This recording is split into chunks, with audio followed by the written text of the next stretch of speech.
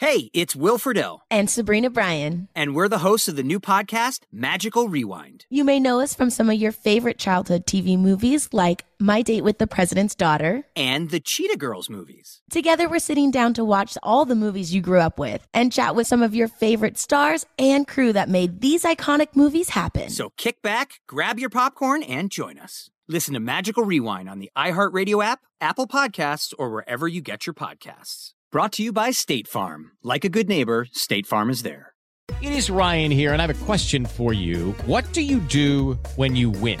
Like, are you a fist pumper, a woohooer, a hand clapper, a high fiver? I kind of like the high five, but if you want to hone in on those winning moves, check out Chumba Casino. At ChumbaCasino.com, choose from hundreds of social casino-style games for your chance to redeem serious cash prizes. There are new game releases weekly, plus free daily bonuses. So don't wait. Start having the most fun ever at ChumbaCasino.com. No purchase necessary. VGW Group. Void where prohibited by law. See terms and conditions. 18+. Xfinity has free premium networks for everyone this month, no matter what kind of entertainment you love. Addicted to true crime? Catch killer cases and more spine-tingling shows on A&E Crime Central. Crave adventure? Explore Asian action movies on Hi-YAH. Searching for something extreme? Check out skating, snowboarding, and more on Fuel TV Plus, the global home of action sports. And find crowd-pleasing bops on iHeartRadio's Hit Nation playlist. There's new free shows and movies to love every week. Say free this week in your Xfinity voice remote.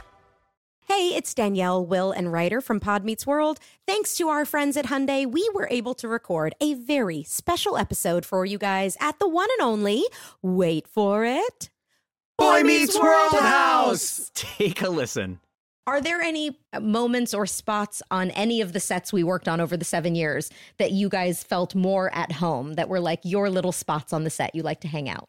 I'm afraid it was the sink. Oh, really? Yes. Oh, yeah. You had to act by the sink a lot. Yeah. I was behind the counter. Yeah. Right. Doing business constantly. Uh-huh. Mom stuff. And disciplining you in Amazing. some way. This has been brought to you by the fully electric Hyundai Ioniq 5. New episode out now. You can listen wherever you get your podcasts. This is VSiN's College Football Betting Podcast. Welcome in, everyone. Another edition of the VSiN College Football Betting Podcast. Hope everyone had a great Thanksgiving. Kind of up and down for the podcast, and we're going to get to something here right off the top in just a moment. But Adam Burke is with us at Skating Tripods on Twitter. Hard to believe. I know you've heard every podcast and every college football person out there say it, but I'll say it again. Hard to believe the regular season is over. Championship weekend is here, and then it will be bowl season. Adam, this time next week when we reconvene, we will have over 40 bowl games to discuss, and that makes me excited. I love bowl season. I know they're, quote, meaningless, but as bettors, I absolutely adore the bowl season because if you read tea leaves and kind of take a look at different teams' motivations, it can be a very profitable endeavor. And obviously we'll have our bowl betting guide shortly after it is all announced. But a week away from bowl season being official, we did have a couple announcements earlier this week, one coming out today. But how are you, sir, on this post-Thanksgiving Monday? I'm good. I hope everybody out there had a good Thanksgiving. I know I certainly did, even though not a great weekend to be an Ohio State fan, which I'm sure we'll talk about in a few minutes here. But yeah, I love the bowl season. I'm really looking forward to next week's show. A lot of different things to talk about. You've got some teams kind of stepping up in class from a conference standpoint that you haven't seen in a while. Of course, all the things that go into coaches, coordinators, all that kind of thing. Very much looking forward to that, but we've obviously got some big games this week to talk about first. All right, before we get into it, I got to address, and I'm doing my best Baker Mayfield, the elephant in the room, and that is on VSiN.com, one of your write-ups was an all-timer, bad, horrifying beat. I was watching Van Pelt before we hit record. We record this on late Monday night, and he said it was Belk Bolian. And if those remember, the Cincinnati Duke Belk Bowl from, God, almost maybe a decade ago, continues to be just an all-timer. You, sir, had Utah State plus, was it 17, Adam? Plus 17. Yep. Plus 17. I'll set it up, and you can take it from there. It was 28-23. Boise State had the lead. Utah State got into the red zone, was facing a 4th down with, I believe, 1 minute and 10 seconds to go. Down 28-23. You're catching 17, and you've got a legit shot at an outright victory. Take it from there. Yeah, I mean, this one, you talk about Belk Bullion, kind of reminded me of the 2013 New Mexico Bowl, where I was on the wrong side of that one, of course, too, with Washington State and Colorado State. But, yeah, I mean, Utah State, I mean, they're right there looking for the outright. You know, I mean, it's 28-23 game. They're inside the 15-yard line. They're basically at the 11. They wind up going backwards on 3rd down. 4th down, you get a pick. And then Boise State, 91-yard touchdown run from quarterback Taylen Green. That only makes it a 35-23 game. You're still sitting there. You're like, you know what? It's ugly, but I think it's going to get there. Just have to avoid the pick 6. Did not avoid the pick 6. 48-yard interception return for a touchdown for Boise State. So Utah State goes from knocking on the door of winning outright, at least covering 17 easily, to losing by 19. And, yeah, they say that those things even out in this business, Tim. They don't. Those people are full of it. You know, I've been saying that the turnovers are going to even out for USC this year, and it hasn't. They're plus, I think, 23 in the turnover margin. Yeah, that was brutal. I went back and I listened to our best bets recap because I write down all our bets from the Thursday show so I can, go back and, gloat if we're doing well. And, sometimes you got to say, hey, we had a bad week. So I went back and I'm like, all right, I played Mississippi State. Did I give it out? Went back, listened. Nope, didn't give it out, of course. Cal. I played that myself. Did I give it out? No, didn't give it out. And then I'm watching the Auburn game. Nothing compares, by the way, to your beat. Nothing. And I went back and I looked in my, my sheet that I keep all my bets in. And I took 22 with Auburn. And I'm like, all right, watching this game. Cadillac kicks a field goal. I'm like, oh, what could possibly go wrong here? 42-27, short field, Jahmyr Gibbs, untouched into the end zone. And I go back to the podcast, and I'm like, what was the number when we gave it out on Monday when we recorded last week? Yep, 21.5. So not as bad, not nearly as bad as that beat for you. With Utah State. So hopefully it will even out and we'll get some winners. But I tell you what, I think all of us and all bettors agree. You never feel like it does even out. Why weren't we, or why weren't you laying 17 with Boise State in that situation? We're like, ooh, I got the victory. So that was brutal, man. And what makes matters worse is it was on Friday. It wasn't like, if that was like, I don't know if it's ever better. If that's late night Saturday, is it better? I don't know. But the fact that it was a Friday day game and just the brutality of that beat, I don't know if it makes it better or worse or the same, that the fact that it happened on Friday. I mean, that was we talked about it. That was a 10 a.m. kickoff local time in Boise. So that was a 9 a.m. game. So that's a hell of a way to start your college football weekend there. Yeah, with Utah State. Like I say, it reminded me of the 2013 New Mexico Bowl. I know the Belk Bowl was bad, but I mean, that was Washington State laying 4.5. They're up 15 with 3 minutes to go, and Colorado State wins the game outright, 48-45. So that's one that I'll forever remember being on Washington State. But I think Utah State might have topped it there. And the sick thing is, like, Taylen Green has that 91-yard touchdown run in the game, 6 carries for 91 yards. So, yeah, always fun. Yeah, that's brutal. Absolutely brutal. And you're an Ohio State fan, and that's where we go into with the playoff picture right now. This is a really fun podcast, Tim. Thank you. I apologize. Well, I mean, if you want to talk, I mean, I was watching. I was flying home on Saturday night, and I'm watching Notre Dame and USC. And I watched the first drive before we take off. I'm like, oh, this is gonna be terrible. And then right before we land, Michael Mayer catches a touchdown. It's 10-7. I'm like, maybe we've got a shot. And Caleb Williams turned into Superman on Saturday night.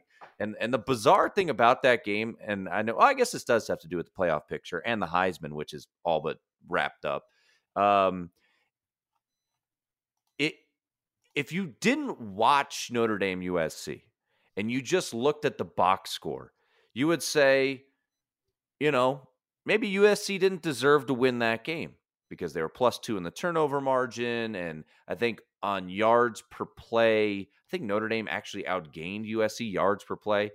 Look, if you watch the game, it really, I never felt like it was a game in which Notre Dame was going to win. It was just one of those things where I felt like the whole time that USC pretty much dictated that game, especially offensively.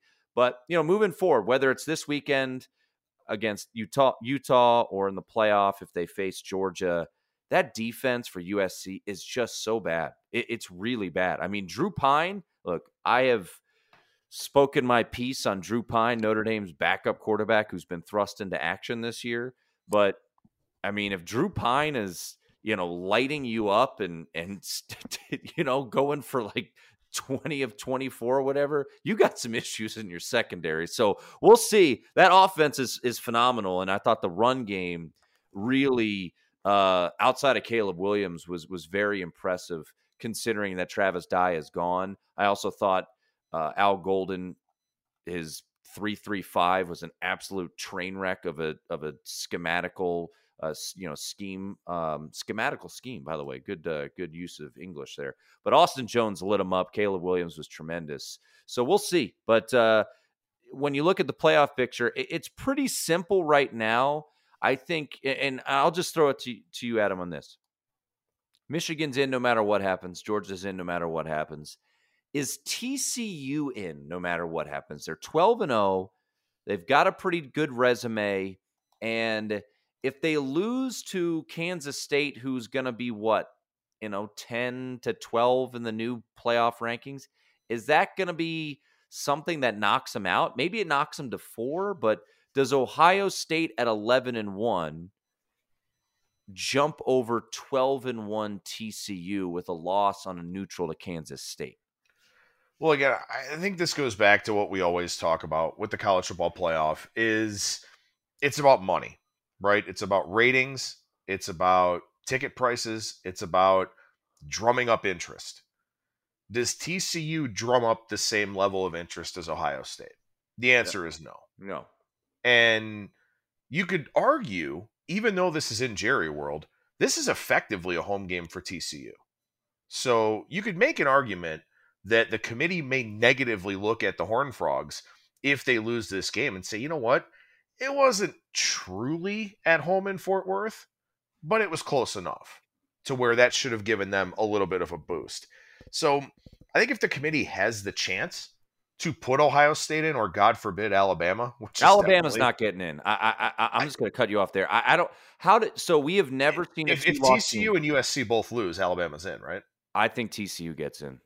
Okay. I think Ohio State gets in over USC. I think the committee, and I could be wrong, but what is Alabama's best victory if they go into if it's all said and done? They're 10-2, right? They lost to LSU. They lost to Tennessee.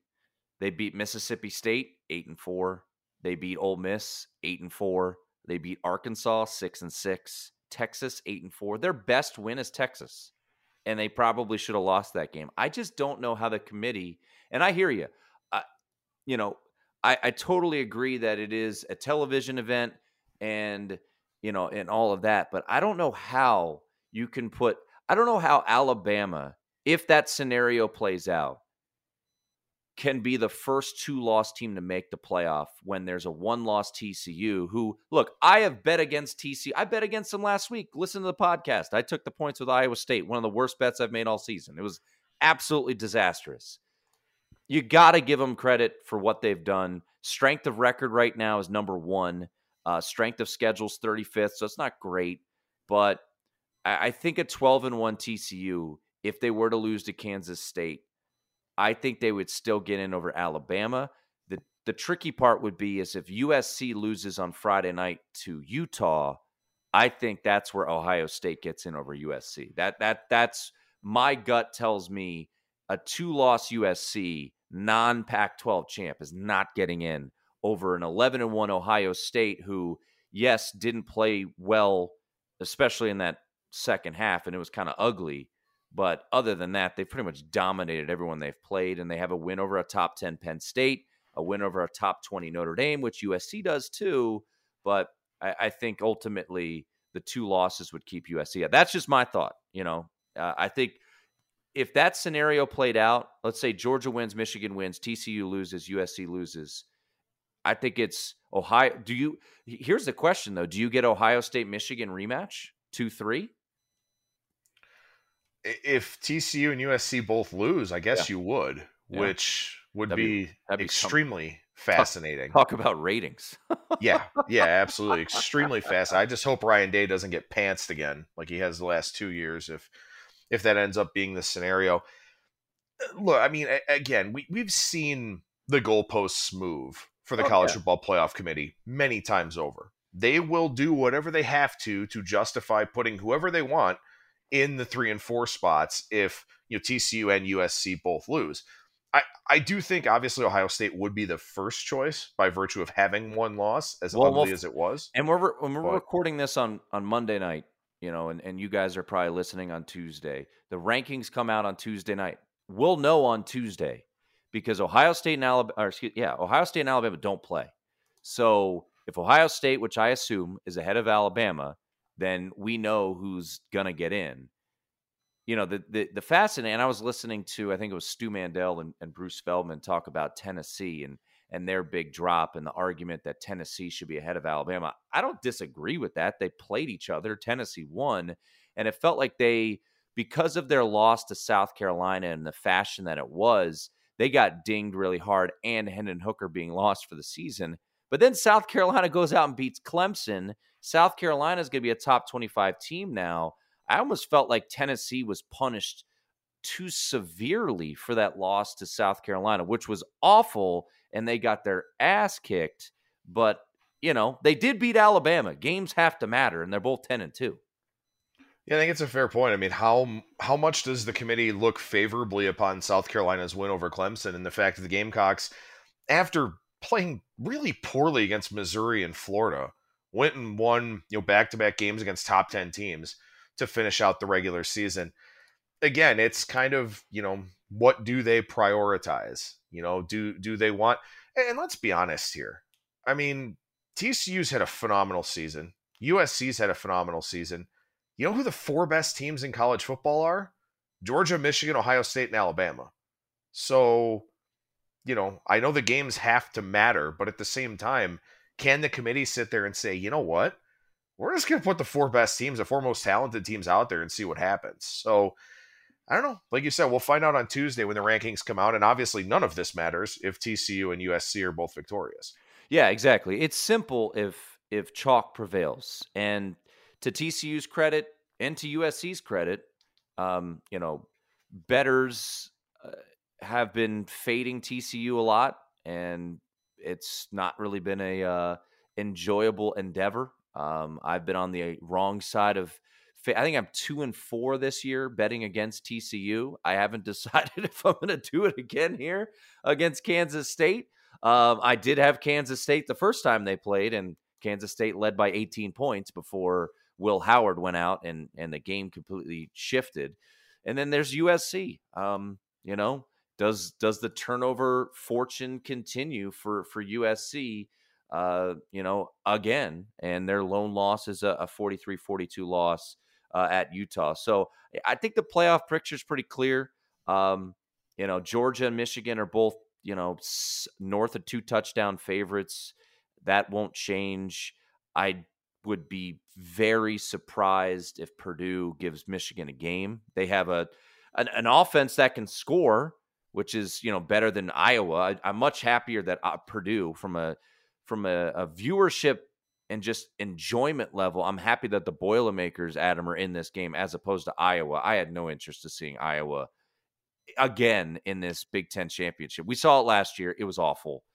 It might be terrible again. Purdue could get blown out, but at least they have a serviceable offense that has the chance to score some points against Michigan. Yeah, absolutely. I mean, I would have rather seen Minnesota and 32-year-old Tanner Morgan, but I'll take Purdue because Aiden O'Connell's at least a pretty interesting, pretty exciting player. But I just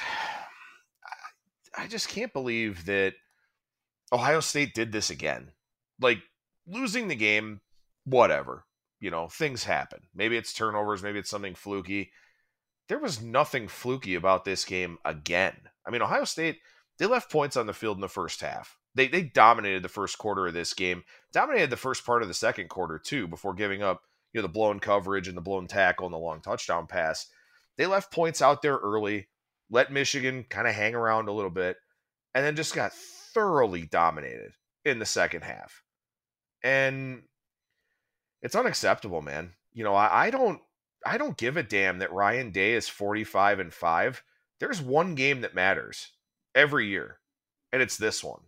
And you should be 45-5 at Ohio State. You should be better than that because you're more talented than virtually every other team in the country and certainly more talented than every other team in your conference. You're supposed to win. But this year's Ohio State team looked uninspired, looked flat, looked unprepared. They had one of their better starts of the season, actually, in that game against Michigan and still got blown out. So I don't know where the Buckeyes go from here. The committee may look at them and say, well, you know what? Travion Henderson wasn't healthy. Mayan Williams wasn't healthy. Jackson Smith and Jigba wasn't healthy. So on and so forth. Can they justify putting them in over, an Alabama or somebody like that based on the injury factors? That's a possibility. But it leaves a really bad taste in my mouth to see them get blown out again in a game where Ryan Day was outcoached again. I'd welcome a rematch just to see if it happens again, because there'd be a hell of a lot of pressure on Ryan Day in that situation, to the point where, look, if Auburn's going to hire Hugh Freeze, what's to stop Ohio State from hiring a guy like Urban Meyer back, despite all the things that he's done? Yeah, I am not an Ohio State fan, so I can't speak to it like you can. It is it's wild to see the frustration out there, considering the success that this Ohio State team has had. But when you get smashed back-to-back years and outscored 28-3 in the second half, especially with Blake Corum sidelined, right? I mean, that's the surprising part. Ohio State's had their injuries, but Michigan's engine in Blake Corum was out, and this happened. So that's going to be the intriguing thing too. Is like, can you overlook this loss? This isn't losing to Purdue, who I forget what they finished that year, like 6-6 or 7-5 that night in West Lafayette when they lost, got blown out. The Rondale Moore show. Yeah. But this is a bad one. This is a tough one to swallow, and it'll be interesting to see if USC or TCU trips up, if Ohio State can jump one of those two teams. Because, look, all along I thought Tennessee, and that's why I talked about on this podcast, I placed the bet at -190 that they would make the playoff, because I felt like, okay, they lost a game. It wasn't super competitive against Georgia, but it's Georgia. They'll get in. And then obviously that's all moot now because they gave up 63 to South Carolina. But it will be interesting to see. But that leads us into, your power ratings and the championship weekend. So let's actually do your power ratings first. So let's do a little stock up here to start. Stock up. All right, and we'll start with Purdue. A team that gets it done, They do get the cover. We're a bit fortunate. Indiana obviously had some injuries there, but Purdue is one of your biggest risers. So what has led to Purdue being upgraded by 4 points for you? Yeah, and I'll preface it by saying I did move Purdue up 4 points, and my line is still Michigan minus 19.5 for the Big Ten championship game. So I'm still 2.5, 3 points off of market relative to where that game currently sits. But I was way off on that Purdue Indiana line last week. I had it Purdue minus 5, game closed 10.5, and Purdue winds up covering the spread there. Maybe I just downgraded Purdue too much in the middle portion of the season, particularly when Aiden O'Connell clearly had something going on. But I mean, they dropped ugly games to Wisconsin and Iowa, did pick up a nice win over Illinois, but Illinois kind of had some rough patches in the middle part or in the latter part of the season as well. Maybe I just didn't upgrade Purdue enough as the season sort of, went throughout. But, now we see difficult situation for Purdue this week. In fact, Aiden O'Connell's brother passed away. So, that'll be something that takes him away from the team, certainly takes his focus away from the game throughout the week here. But I did bump Purdue up 4 points. And as I said, I'm still 3 points off of this game in the market. Couple other teams that you bumped up their numbers. And once again, vsin.com, make sure to check it out. I had 2 write-ups on the website. One was a bit of a sweat, one wasn't. And the one that was a bit of a sweat, but it got there, was Missouri. It was backing a 5-6 team facing an Arkansas squad that, yes, it's a rivalry game, but it felt like the week before was kind of their big game, a night game against Ole Miss. So Mizzou gets the win. They're going to a bowl game. As you pointed out, did this save Eli Drinkowitz's job? Was it really on the line? We'll never know, but ultimately he will be around next year for Missouri. So what did you do with the Tigers after that win? Yeah, I bumped Missouri up 3 points here. Look, I don't know if Arkansas is all that good, but they did what they had to do with their backs against the wall to get bowl eligible. And this has been a good defense throughout the course of the season here for sure. Was a little bit off on this line as well. Did have Arkansas a little bit bigger of a favorite, but when you look at this Missouri team, they got blown out by Kansas State early in the year, but lost by 3 at Auburn, 4 at home to Georgia in a game they very well could have won. Well, the Auburn game too, they should have won. They dropped the ball running into the end zone in overtime. Right. A close loss to Florida, 1-score loss to them, 4-point loss to Kentucky at home. Yeah, they got blown out by Tennessee, a pissed off Tennessee team in that game, mind you. But look, I kind of regraded Missouri's whole body of work and said, you know what, this team's a little bit better than I've given them credit for. So I bumped them up 3 points here as they head on into their bowl game.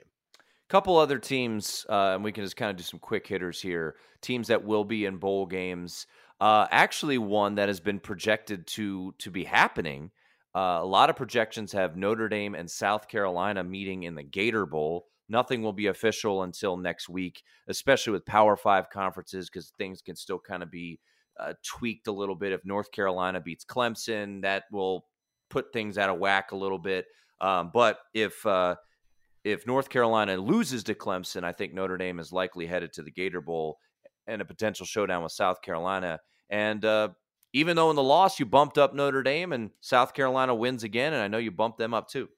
Yeah, I bumped both of those teams up 2.5 points. Look, I mean, I told you last week, I had USC a 10-point favorite against Notre Dame. They would have covered that number as well, albeit barely. But, obviously I was off market a little bit. I was a little bit low on the Fighting Irish, maybe a little high on USC too. Although I do have USC and Utah pick 'em this week, which we'll get to later on in the show. But I moved both these teams up 2.5 points. I mean, for South Carolina, it's kind of funny. I talked about them maybe a month or so ago, and I was like, you know what?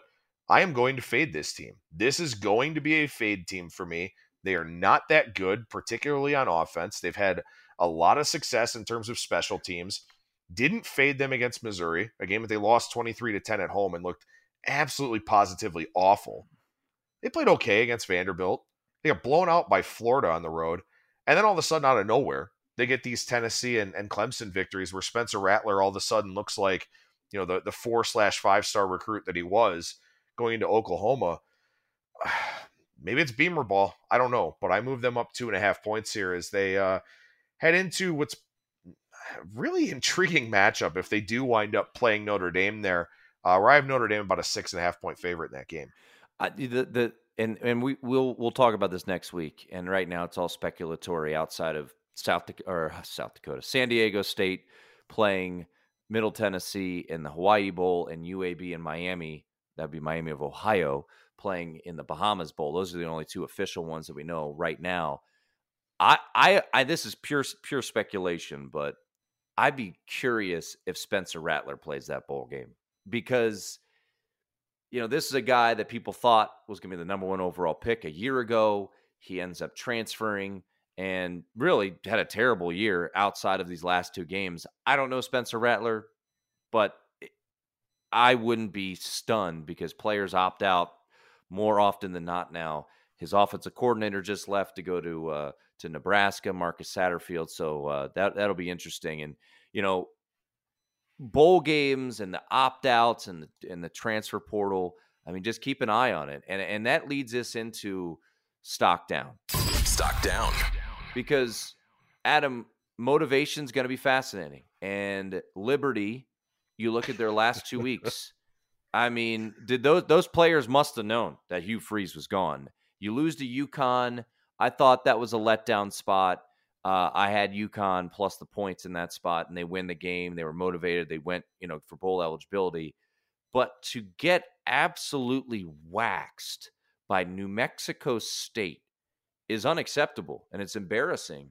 But maybe they knew something there. So what did you do with the Flames? Because their head coach is now gone, and this is a team that looks completely uninterested, and it absolutely has to be a team, I would think, that you have to fade in bowl season. Yeah, I think so too. I mean, I moved Liberty down 6 points in my power ratings. The second tied for the biggest drop. The biggest drop was actually Ohio, just because Curtis Rourke's out for the season. So I'm rooting for the Bobcats this week. Haven't won the MAC since 1968. So I am rooting for them here this week. But I mean, I dropped them 6 points because of an injury. I dropped Liberty 6 points because they're just going down in flames. I mean, I don't know how you lose by 35 to New Mexico State at home. And I realized New Mexico State, if someone wanted to play them, they could have backdoored their way into a bowl game. And Jerry Kill, we talk about the job that Jim Mora Jr. did. We talk about the job that that Clark Lee's done at Vanderbilt. How about Jerry Kill just making New Mexico State respectable? I mean, that's a phenomenal coaching job there. Doesn't mean you should beat Liberty 49-14. Liberty outgained by 113 yards. Yeah, they must have known that Hugh Freeze was gone. And they've had a quarterback carousel all year long due to injuries, but that's quitting if I've ever seen it. And I mean, they had a quarterback carousel, Adam, when they played BYU and absolutely smoked them. I mean, I bet Liberty in that game because, everything that was out there said it was their Super Bowl. So I'm like, all right, this is a good spot to bet Liberty. Never in my wildest dreams that I think they'd win by multiple scores with, I think at the time was their third string quarterback. So yeah, it's wild, for New Mexico State. We'll see. I'm a bit of a bowl nerd, and, Buffalo, if they win this week, by the way, that was rough. Up 2 touchdowns against Kent State, and you lose in overtime to try to get the bowl eligibility. They do get one more shot against Akron on Friday. But if they win, there will be 2 spots available. It looks like Rice is locked in because of APR. And then New Mexico State's petitioning the NCAA to try to get into a bowl at 5-6. Their game against San Jose State was canceled due to the tragedy of San Jose State losing a teammate that week. So, we'll see if New Mexico State can get in, because UNLV was supposed to kind of be next man up, and then they fired Marcus Arroyo today, which seemingly I thought came out of left field. But, poking around a little bit, folks kind of in the know didn't seem all that stunned that Marcus Arroyo was ousted by UNLV. Yeah, I mean, I think Marcus Arroyo was brought in to, largely be a recruiter because he was such a great recruiter at Oregon. Maybe not so much of an on-field head coach, but also you're UNLV. Like, what are your expectations on an annual basis from a football standpoint? They haven't been to a bowl game in like 7 years. Wins is good for you. Yeah. Like, maybe Marcus Arroyo isn't the guy, but I don't know who's going to come in here and do that much better. Bud Elliott pointed this out. I mean, North Texas is in the CUSA championship game. UNLV beat them by 31 points. And I had North Texas in that game, so I remember it well. And look, I know they lost 5 in a row. Their quarterback was Brumfield missed a chunk of time. And I they don't were know. a completely different team without him. Yeah, I mean, 5-7, you beat Nevada, get a goal line stand, whatever. Bizarre. And my only thought is they have someone in line. Maybe is it Tom Herman, who's I think been poking around at a lot of different jobs. He's on CBS doing analysis. I think he wants to be back in it, and maybe he lands at Cincinnati, who surprisingly lost their head coach. Luke Fickell heads to Wisconsin, which I thought was a incredible hire by Wisconsin. That came out of nowhere. So what did you do with the Cincinnati Bearcats? They lose on Friday to Tulane, so they're 9-3. They'll be heading to kind of a random bowl game. They've got injury concerns. Their coach is gone. I think Cincinnati probably is a bit of a fade too come the bowl season. By the way, you know where Tom Herman was born? Where's that? Cincinnati, Ohio. Mm. So he wasn't there long, but he was born there. And of course, obviously was the offensive coordinator at Ohio State. So he's got some recruiting ties in the Buckeye State to be sure. But I dropped Cincinnati 5 points. I mean, Ben Bryant was hurt and Evan Prater didn't play particularly well in that game against Tulane. So that wasn't particularly good. Then they lose Luke Fickell. There's going to be a mass exodus, I think, in the transfer portal for a lot of these teams that, have let their head coaches go. But it's already started, and it's just going to continue for Cincinnati, I think, where who knows what they're going to have. I mean, you think about, I guess this isn't quite the same thing, but you think about LSU last year against Kansas State. They had, 38 scholarship players or something like that? And for some reason, that was like the second to last bowl game of the year. It wasn't like January 4th or something bizarre like that. Yeah. I mean, look, I don't think Cincinnati gets that bad. Because I mean, look, it's a really good job to coach at Cincinnati. I mean, Ohio is probably 5th or 6th if we were to rank states by high school football. Maybe some would say 4th. It's a pretty good recruiting ground. It's a good jumping off point. The AAC vaults a lot of coaches into Power 5 jobs. That's going to be a really good job. I'm actually very scared that Cincinnati hires Brian Hartline from Ohio State, their wide receiver coach who recruits all this absurd talent to come to Columbus. Kind of worried Cincinnati goes that route. They should. But I dropped them 5 points. They should. They won't. At least, Justin Williams, who covers Cincinnati for The Athletic, he tweeted out that they want a head coach with head coaching experience, which I think is a mistake. If you're Cincinnati, I think you go get Brian Hartline, who's an ace recruiter. And, you got to remember this, too. It's not just they're going to the Big 12 next year. So it's that's right. A new opportunity, still a conference, at least next year with Oklahoma and Texas. And, TCU's still there. They're going to be in the college football playoff. The fascinating name to me, you mentioned Tom Herman, is Matt Campbell. Matt Campbell seems to be stuck between a rock and a hard place. He's been passed over from some bigger jobs, whether it be USC, Notre Dame, et cetera, over the years. And while you would maybe think it's a lateral move, and maybe it is, but you mentioned it. I mean, think about the names. Outside of Tommy Tuberville, who was an absolute disaster, the last, 5 head coaches there have all moved on to big-time jobs. Brian Kelly, Notre Dame, Butch Jones, Tennessee, and Luke Fickell now at Wisconsin. So if you're Matt Campbell, where, yes, you're at Iowa State, and you kind of maxed out your potential there? Do you go to Cincinnati? You're an Ohio guy. You went to Mount Union. You were at Toledo before going to Iowa State? I don't know. I mean, if I were Matt Campbell, I would go to Cincinnati. I would. I think you can win. You could get to higher levels there than you can at Iowa State. And it almost feels like the big jobs aren't coming knocking anymore for Matt Campbell, and maybe you need some sort of kind of recharge, so to speak, and maybe Cincinnati would be that option. Urban Meyer went to the University of Cincinnati. So, I mean, let's just go ahead and get crazy with that. I think, Jesse Minter, the defensive coordinator at Michigan, will be very, very popular during this coaching cycle as well.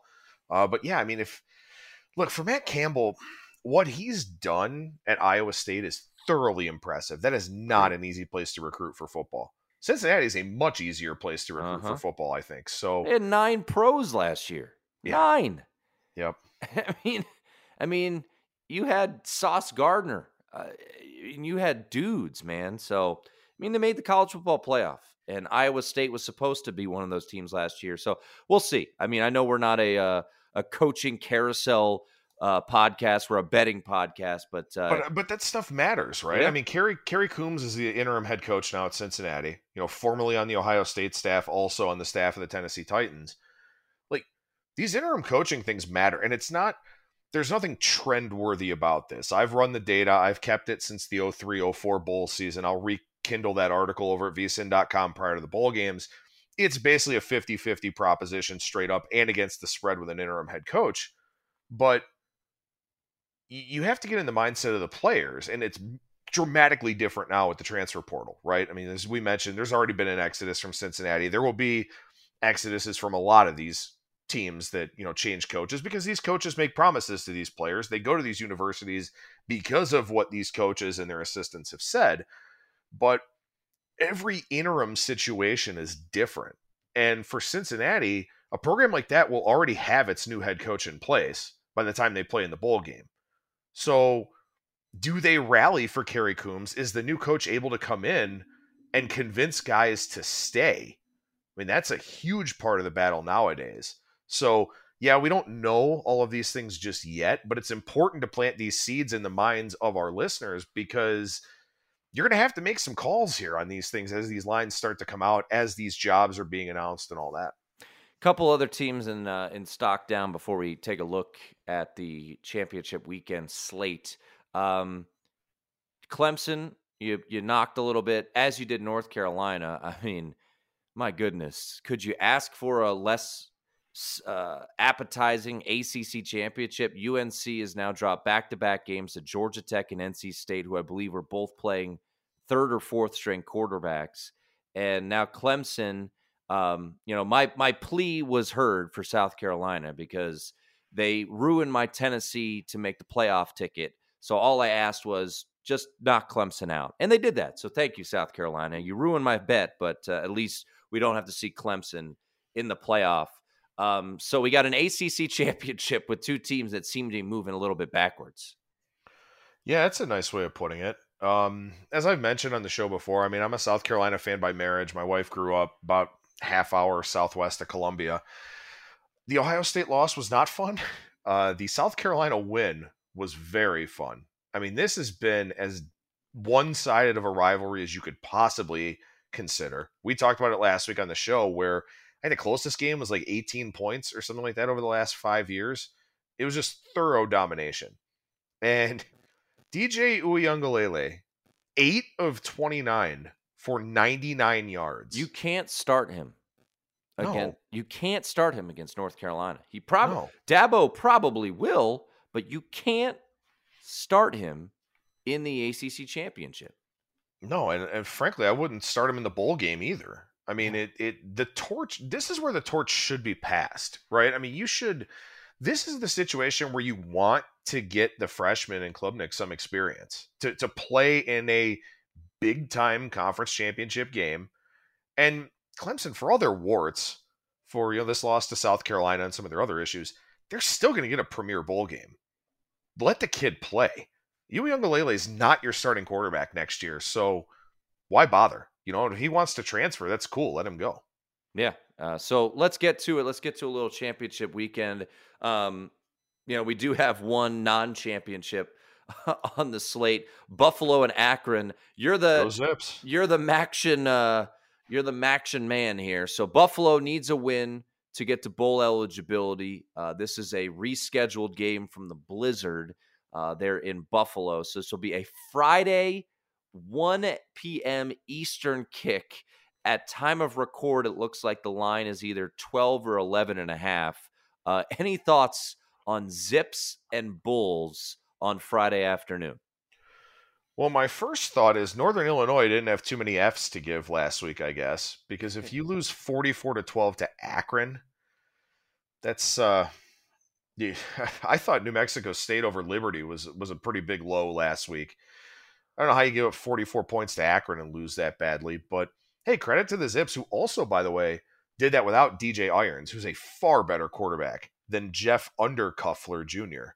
I don't know what's going to happen in this game. I mean, obviously, Buffalo has every reason to go out there and try to win this game, but Joe Moorhead is instilling some sort of belief in this Zips program, and we'll see if he's able to be active on the transfer portal, maybe get some Ohio kids to come home. That would be great because Akron does not recruit the state of Ohio particularly well, but I'm not laying 12 with Buffalo. I mean, this is a game where you're not necessarily paying a premium because Buffalo's going for bowl eligibility. My line's 11.5 here, but Akron's quietly been a lot better in the second half of the year here. And I believe I wrote up the MAC this year, the MAC East. I believe Akron is going for its win total in this game. So if anyone has over 2.5 out there, I think that's what it was. I can't remember. I did not personally play it. So I think I wrote up to play over just because I like Joe Moorhead. So, by the way, Akron, last time they won consecutive games, October 20th and 27th, 2018. So good Lord. There's a bit of incentive, I think, here for the Zips to, kind of end on a high note and get rid of that dubious distinction. All right. Toledo and Ohio MAC championship. Usually this is a pretty fun game. I'll be honest. And I know our colleague Stormy Bonatoni is doing sidelines. So, make sure to tune in to watch Stormy and her crew, Beth Mowens and Kirk Morrison, I believe, is play-by-play and analyst there. But I'd much rather this game be on a Friday, it being kind of buried there in the noon Eastern window when, Tulane and UCF are playing and TCU Kansas State's kind of a bummer for this conference. But both quarterbacks potentially out here, right? Rourke's out. DeQuan Finn could also be out. I think it seems likely he will be. So what the hell do we do with this game? Well, we watch it because Stormy's going to be doing sideline. We watch it for team camaraderie. we support our colleague there as she has the unfortunate task of going to Detroit, which I'm sure won't piss anybody off that listens to this At least show. she's inside, That's true. That's very true. I mean, DeQuan Finn actually started last week for Toledo for some unknown reason. I really, truly don't know. That game didn't mean anything to Toledo last week. Came out, didn't look good, and then left the game and was wearing a walking boot on the sideline. So that's not really a good thing for Toledo. As mentioned, I dropped Ohio 6 points. I mean, CJ Harris didn't play overly well last week in place of Curtis Rourke. If DeQuan Finn plays, I would have Toledo -8. If DeQuan Finn doesn't play, I have Toledo -2, which is basically right where the line is. So I think the implication here is that DeQuan Finn probably doesn't play in this game for Toledo. And based on what we saw last week, he probably shouldn't. But as I said, I'm rooting for the Bobcats just simply because they've gone a long time without winning this conference, despite having some pretty strong teams during the Frank Solich years. Well, let's get to the game that you have lined as a pick, and I'm curious if you have made a bet yet. Friday night, Allegiant Stadium, Utah, USC. USC looking for revenge. They lost earlier this season, 43-42. Utah winning that game, a night game in Salt Lake City. You're looking at a total of 67. This thing opened at circa, I think it opened 3, and it's pretty much been hanging around there. There were some 2s out there, I want to say, but pretty much across the board, it's sitting there at 3. I think the public's going to love USC here. What do we see last? We saw Caleb Williams go nuts. No one saw Utah play Colorado, nor should they have. Caleb Williams is the real deal. He's going to win the Heisman Trophy. I think rightfully so. Lincoln Riley is an elite play caller, but that defense is really bad. It's really, really bad. And they've, been fortunate to get the turnovers. Give them some credit there. I also think the fumble that they recovered. I mean, it's the first drive of the second half. It's 17-7. Notre Dame's driving. And for some inexplicable reason, Drew Pine tries to pull on a read option and just drops the fumble, and USC picks it up. So I haven't bet this game yet. I'm staring at Utah, but I'm curious what your line says in this one. I mean, this might be the first team to get a stop wins, to be totally honest with you, based on how the first game went. 85 points in that game, 43-42, well over 1,100 yards of offense in that one. Utah went for 2, won the game, as you mentioned. So my line's a pick 'em here.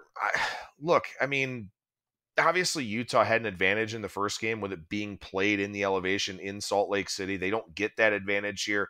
And it'll also, I would say, maybe be a little bit of a pro-USC crowd if the LA fans come into town this weekend for this game after probably just being here for Thanksgiving weekend a few days ago. But I have this one to pick 'em, and if I can get 3.5, I'm going to take Utah. I mean, Kyle Whittingham in a rematch game. Kyle Whittingham is one of the best coaches in college football, and I know Lincoln Riley, great play caller, great schemer, has the best player on the field in Caleb Williams, but I would trust Utah to be able to make more adjustments, and specifically on the defensive side. So if I get 3.5, I'm going to take the Utes here, and the outright wouldn't surprise me if Utah pulls off the clean sweep here and wins both games head-to-head. No, I know it's not apples to apples here, but I'm sure some people are thinking, well, you're playing a team for the second time, you can't do the same thing. Last year, Utah waxed Oregon when Oregon was number 3 in the country, 38-7.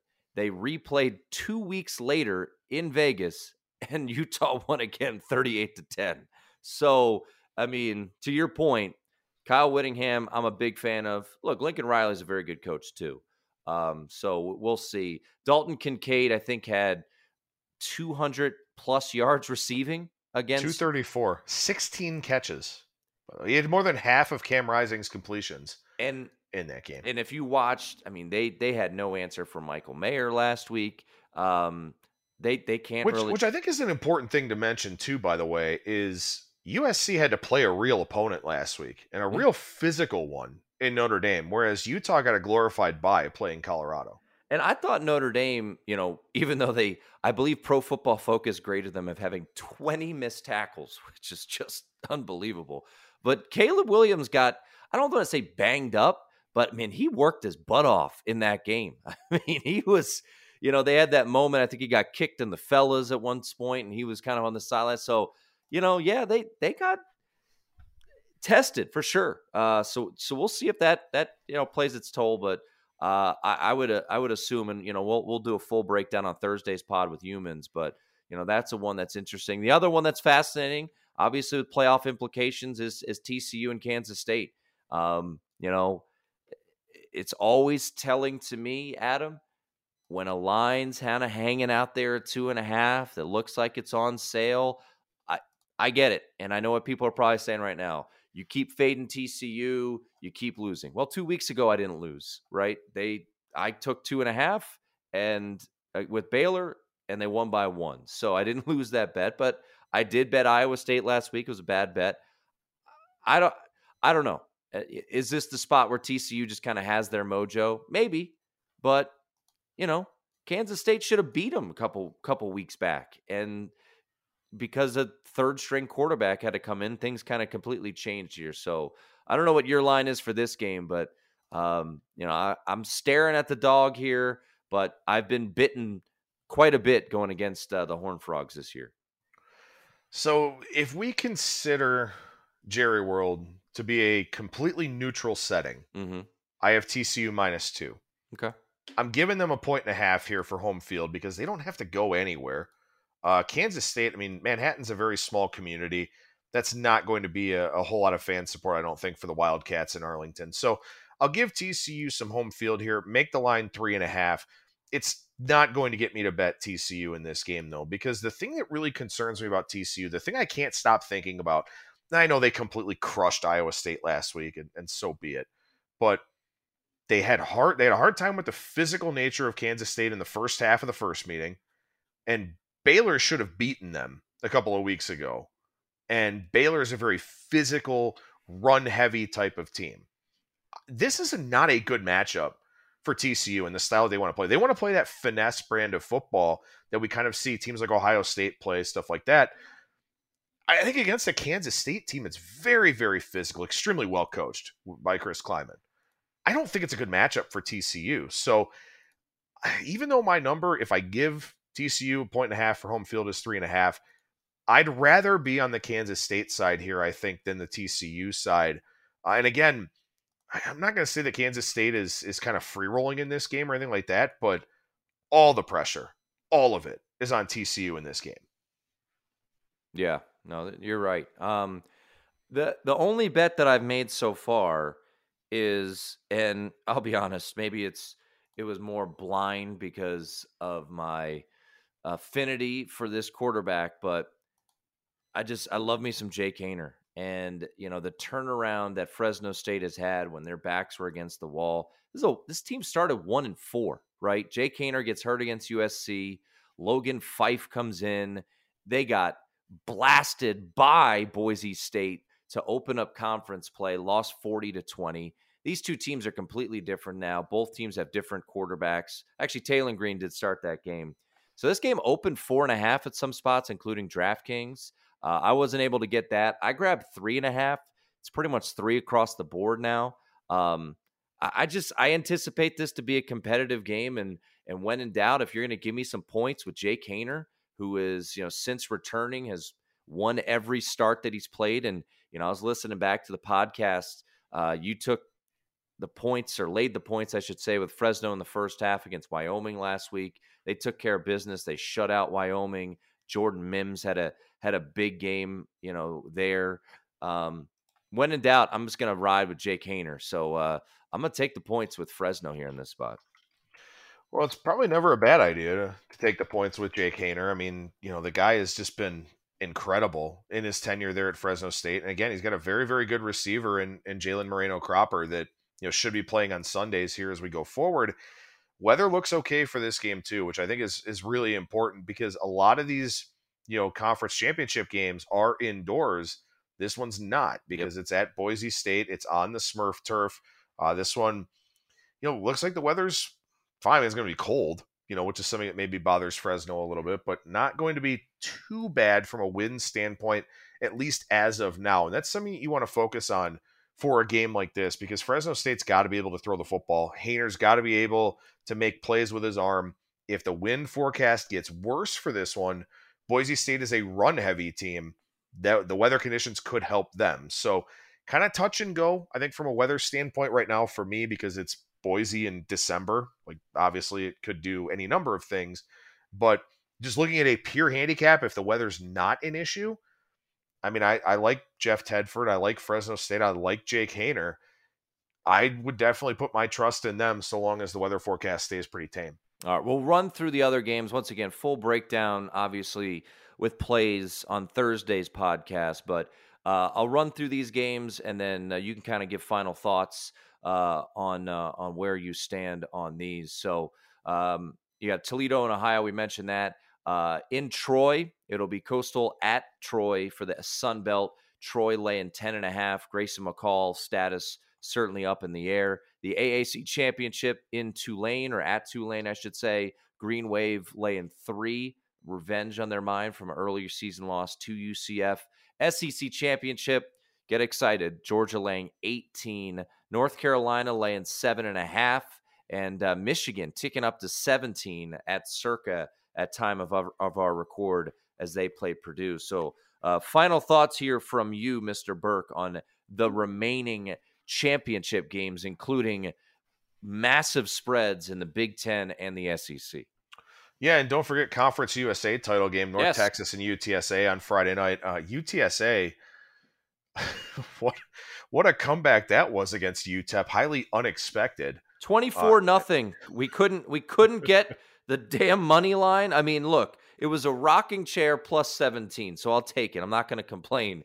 But before did you sprinkle? I did. I had plus 785, and I'm up 24-0. I'm like, wow, this is gonna happen. We're gonna bring this on home. So rocking chair victory in the cover. So I'm happy about that. VSiN.com write-up. So we talked about it on the podcast. But, man, come on now. I can't believe they came back and won that game. Yeah, I can't believe they did either. I was kind of following along with that game sort of from afar, and I was like, oh, man, like Tim nailed it. UTSA just complete no-show UTEP with a lot to play for. And then I'm watching them come back, and I'm just thinking, oh, no. Like, that's not, especially for a UTEP team, like, they don't go to bowl games often. I know. It's just devastating for them. Hopefully there's not too much carryover to next year. My line's UTSA -10 in that game for what it's worth. I don't have a play, but I would kind of lean towards UTSA. I think they're just really, really good. Coastal and Troy, the line suggests that Grayson McCall is not playing.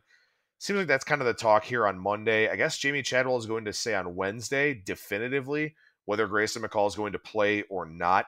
But this line did go up from, I believe, 8.5 to 10.5 on the assumption that McCall probably doesn't play. I have it -8.5 if he doesn't and -0.5 point if he does. So obviously a guy that moves the line significantly, about an 8-point move for me.